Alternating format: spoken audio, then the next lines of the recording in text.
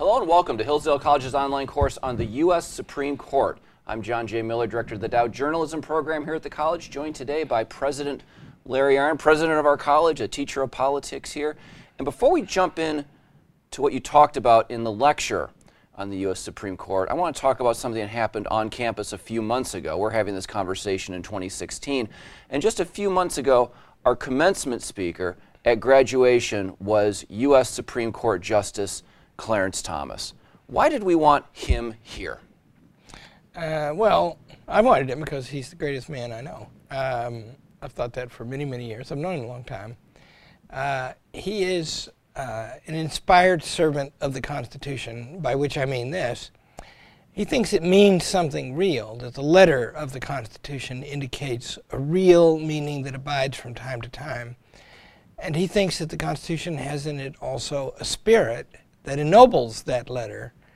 I made the point that the Declaration of Independence supplies something like the final cause of America. He loves that too. And he's got the skill to separate the two, to understand that they have different functions, that the Constitution is legally binding in a different way from the Declaration of Independence. So I just think that he's the most skillful man I know in public life at making those distinctions that are fundamental to the country. Just a few months before Justice Thomas came here, Justice Antonin Scalia died, and Justice Thomas began his commencement address by talking about Justice Scalia. Was Justice Scalia also a great Supreme Court justice? Oh yeah, very much, very much. He was prolific. He was a personality, even in his official capacity, in the way he wrote. And he was an advocate for a line of thought that I don't regard as the fully greatest thing I ever saw about the court, but a great thing and a wonderful thing in the context of modern politics, because we're at the place now where the Constitution means whatever the heck they think it means, and then they claim that that was the original purpose of it. Explain that. Who believes it means whatever the heck it means, and how did that happen? Well, William Brennan is the single most authoritative spokesman for that, but Anthony Kennedy recently, right? What do they think? They think that you just have to make this distinction. Take the word nature and take the word history. Nature refers to something that abides. The sun comes up in the east and goes down in the west, right? Natural. That's how it works. Trees grow up. Natural. History. That's a measure of motion in time and of things that change. Which do you think is authoritative? William Brennan thinks that everything is change. And once you think that, if you think that some fundamental things, that all fundamental things are natural or abiding, then as you cope with the change around you and necessity, your job is to try to conform yourself to what nature requires in its fullness. But if you think that everything is change, then the next step might be, let's get control of the process of change. Let's make everything the way we want. And we become the standard. I'm teaching a course on that this very term, where we're reading Arthur Koestler and C.S. Lewis and Winston Churchill and George Orwell and Aldous Huxley, right? And they all wrote about that, all at about the same time. And they saw the horror of this conversion from nature to history. Well, the court is on to that now. And what they do is they take the fact, a great fact, that the Constitution was written to be flexible, because you can't write a 4,000-word document that dictates in detail what everybody does in the future. Of course, the founders knew that. But they take that profound truth about the way we reason, what prudence is, what choices are like in human beings, an eternal feature of human beings, and they convert that into something else. Its great distinction, the Constitution, is it can mean whatever we want it to mean. They sometimes call it the living Constitution. What do you think of that term, the living Constitution? Well, in this day and age, it's a very great artfulness. It's like the use of the term liberal, right? The term liberal means free. I am a liberal, big liberal, you know. But I'm a conservative now, right? They got the term liberal. Well, living, right? What are you for? Dead? Well, that's just it, right? Yeah, yeah. You know, and conservatives often use living constitution as a kind of pejorative. Yeah. And I think that we're conceding to them a term that is really useful. Yeah. The Constitution should be alive, Very even much. if it has a kind of permanence. Amen. That makes you and me, John Miller, weird conservatives. Yeah. But that's exactly right. It is meant to live, because of the justifications for it that are in the Federalist Papers and other places. And remember, the Constitution doesn't contain a justification of itself. The Declaration of Independence does, right? It explains why it is what it's for. It gives the reasons, right? That's the whole purpose of it. The Constitution is a form. It's a plan. But when you reflect on that plan, and when the people who wrote the plan reflected on the plan, they described it as something that accords with human nature itself, and also in the order of the universe. So the Constitution should live forever if people remain people and nature remains nature. Now let's jump into your lecture a little bit, the specifics of that. And you point out early on that the Supreme Court is Article 3 of the Constitution. Some of these other courses, when we've talked about the Constitution, we've pointed out Congress is Article 1, and that's not random, right? The Congress's position has a kind of pride of place as Article number 1. And these are separate but equal branches of government. What does it mean that the courts are in Article 3? Well, there are two reasons why I think the order makes sense. One of them is they go in the order of proximity to the sovereign people. The Congress is closest to the people. The president next closest. The courts farthest. But the second thing is they go in the order that they actually go in when the government operates. If the government is lawful, then the first thing is the passing of a law. Legislature acts first. And then if the government is lawful, then the Congress, not the Congress, but the president executes the law. That's second. And then, of course, there will be disputes arising from the execution of the law. And it's only after the law is passed and executed that these disputes arise and go to the courts. And so the courts come third in the process. And so they interpret the law, they interpret the Constitution, but the other branches also have a constitutional obligation, don't they? They must also interpret the Constitution as they go about passing laws and executing laws. What is the responsibility of the President and Congress to think about the Constitution as they do these things? Well, so first of all, we way overstate the court's role in interpreting the Constitution, because that's not mainly what they do. What courts do mainly is, you know, you, John Miller, you, Larry Arnn, are accused of the following thing. Did you do it? Right? And they make an independent determination, often with the jury of civilian people. Did you do it or not? Right? And usually it's clear what the law says. The interpretation part is it's always there, but that's not the prime thing. It's just somebody independent to look and see where the facts are, right? And how they relate to the law. So, you know, the judicial review thing, the big thing at the Supreme Court level, that's a deduction from the way things are set up, but don't mistake it for the staple. I've had these three young men that I know very well, in fact a fourth from before I came here, who clerked on the Supreme Court, and they remind me that most decisions on the Supreme Court in this very divided age are 9-0, right? Because mostly they're just saying, yeah, they said this, but you know, it's not, it's facts. Now, about the president. So imagine yourself the president or a congressman. If you're the president, your effective job is to give orders to other people who go carry them out. If you're a congressman, your effective job is to vote. You know, they have votes every day in the Congress. Well, they work really 3.5 days a week, but they have votes all the time, right? So you go in to vote. How are you going to vote? The Constitution requires that every officer in the federal government take an oath to uphold the Constitution of the United States. That means when the president gives an order, he is required to think about that duty to which he swore personally and officially to perform. So that means they have to have constitutional interpretations.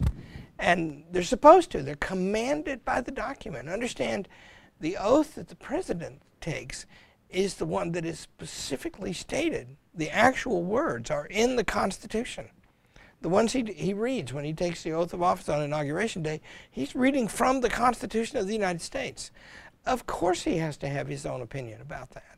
And we lose sight of that today. That's why it annoys the daylights out of me when the Congress sues the president. Because, you know, heck, they've been given a bunch of powers. They ought to use them. And they ought to use them to defend their powers, and they ought to want to do that. But in this bureaucratic age, the Congress has delegated the lawmaking authority to a big bureaucracy, and they've become a bunch of toy poodles. Actually, I don't want to insult toy poodles. There's something weaker than that.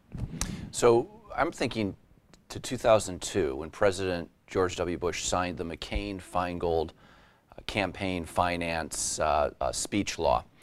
Congress passed it, Bush signed it, and issued a signing statement where he cited serious constitutional concerns about this law. If a president has, and that this will get worked out in the courts, presumably, right? The people in robes will figure out what this thing really means. If a president has serious constitutional concerns about a law Congress has passed, should he not just veto it? Were it not for the ignorance of the man, that would be disgraceful. That's exactly what he should do. Go look at the many times that Lincoln, in beginning with his first inaugural, talks about his constitutional duties. And these are the things that I have to do, right? This is not a world of choice for me. I took an oath, right? Why did that good man, why did he not take that opinion? Why would he say that thing in public, right? I must say, I gasped. I can remember like yesterday when I read that. I gasped when I read it. Wow. And what does that mean? He's the chief executive of the land. What about the oath? We have 9 Supreme Court justices. Why 9? Well, there's no good reason except that's the number we've settled on for a long time now. And it's not in the Constitution. No. This surprised me when it was pointed out to me some years ago, because I thought it was in the Constitution, and it's not. It does not say how many. No, and there have been other numbers for long periods in American history. 7 for a long time, if I remember correctly. It's better not to have an even number. Then, you know, they're bound to reach a decision. But you know, and that's just, but the Constitution doesn't say that. You can have an even number all you want. We have had even numbers sometimes, have even number right now because of Scalia's death. The court can function, and it's not like, you know, people, we have to break out of something today, by the way, because we think the court can't function, right? Well, it is functioning right now, has been for months. But the second thing is, that doesn't mean the society can't function. It's not like, you know, do you personally wake up in the morning and think, I better check the government and make sure everything's okay before I go to work, right? You know, America starts with the society and its people, and the government is for them. And, you know, just listen to the press coverage. Isn't the implication so commonly that every good thing that happens because the government does it, and that everything has to wait on them, and if they're disarranged, then we're all suffering? I mean, there's the joke among conservative people that goes around all the time. Congress is reconvening this week. The liberties of the American people are in peril. Yeah, there's something to that. That's why I like the fact they work 3.5 days a week. That's why, yeah, that's why you take more vacations. I should say, because I know a lot of them, congressmen, when they're any good, they live a very tough life. And for us, they don't make a lot of money. Most of them, you know, they make very good money. But They could make more usually somewhere else. Often they do when they resign. They've got to usually keep 2 residences. It's expensive. It's a strain on the family. It's a tough life, and the ones who do it well deserve honor and don't get as much as they deserve. The ones who do it badly, that's a different case. And it's toughest on the best. It is. Now, so we've had 9 Supreme Court justices for a long time. We currently have 8 because of the death of Justice Scalia. We talk about the vacancy on the Supreme Court, but if the Supreme Court doesn't say you need to have 9, is there even a vacancy right now? Well, there's a statutory vacancy, right? There's a statute that sets the number. And so, yeah, under that statute, but the Congress that passed the statute could repeal it, could revise it. And say 8 is enough. And you know, then Obama would veto it probably. But as you rightly point out, the Constitution is silent about the number, but also silent about the schedule of replacing them. So if the statute says 8, does the Congress have an obligation to consider a nomination and fill that vacancy? If the statute says 9 and we have 8, what is the obligation of Congress then to fill that seat? Well, the obligation of Congress is defined in 2 ways, and only 2 that I know of. One is it's defined by the oath that the congressman can take to do, and I mean ultimately, by the way, the oath that they take to uphold the Constitution. And then the second way is people can vote them out. And so they'll be in the wrong if their understanding of the Constitution is something other than what they do. But the remedy for that is they could lose an election, and they do often. So you know, the Constitution is not of such a nature that it tells things like that in details, except where it does. But it's only 4,000 words long, right? So it can't have a lot of that in it. So the Congress, you know, partly you're asking around about the fact that there's Scalia's spot has not been fulfilled, and the president is very critical of the Congress for not doing that. Well, in the end, that's the thing that's going to get settled in November, right? What do people think? Well, we're running out of time. I got one more question. I want to follow up on that. President Obama has nominated Judge Merrick Garland for that seat. The Senate, in its advise and consent role, has not held a hearing. There will be no vote, apparently. Number 1, is that okay? And then number 2, what would you advise senators to do going forward into 2017, perhaps, if there is still a vacancy on the Supreme Court? Well, in 2017, there's going to be a new world, right? I mean, there's an election in November, and it's an important one, and the Senate is up for grabs. It's not clear to me who's going to hold the Senate right now or have a majority in the Senate. But when that changes, and you know, people are critical of Mitch McConnell for not doing something about that, right? Mitch McConnell is the majority leader right now. He doesn't have any way to know if he'll be majority leader on the day after the election or in January. And so another attitude he could take, if it pleased him, is I'm going to get somebody through right now so I can have an influence on it and probably get somebody better in case we lose the Senate. That's a calculation he should make. After the election. He could make, right? I mean, he could make, right? He's made a different one. And people should remember he's giving up something because of that. He's not going to go to a dinner party with a guy in 12 years if he loses the Senate in 20 years and say, yeah, I got you through, and now you're on the Supreme Court, right? And those things mean something to Mitch McConnell because, especially on freedom of speech, he's one of the best senators. He opposed that McCain-Feingold and personally sued, I didn't like the lawsuit part, to try to get that thing overturned. And just remember, when Mitch McConnell says, we're not going to do anything until after the election, who's he giving greater control to? He's giving up some control of his own. He's giving control to us.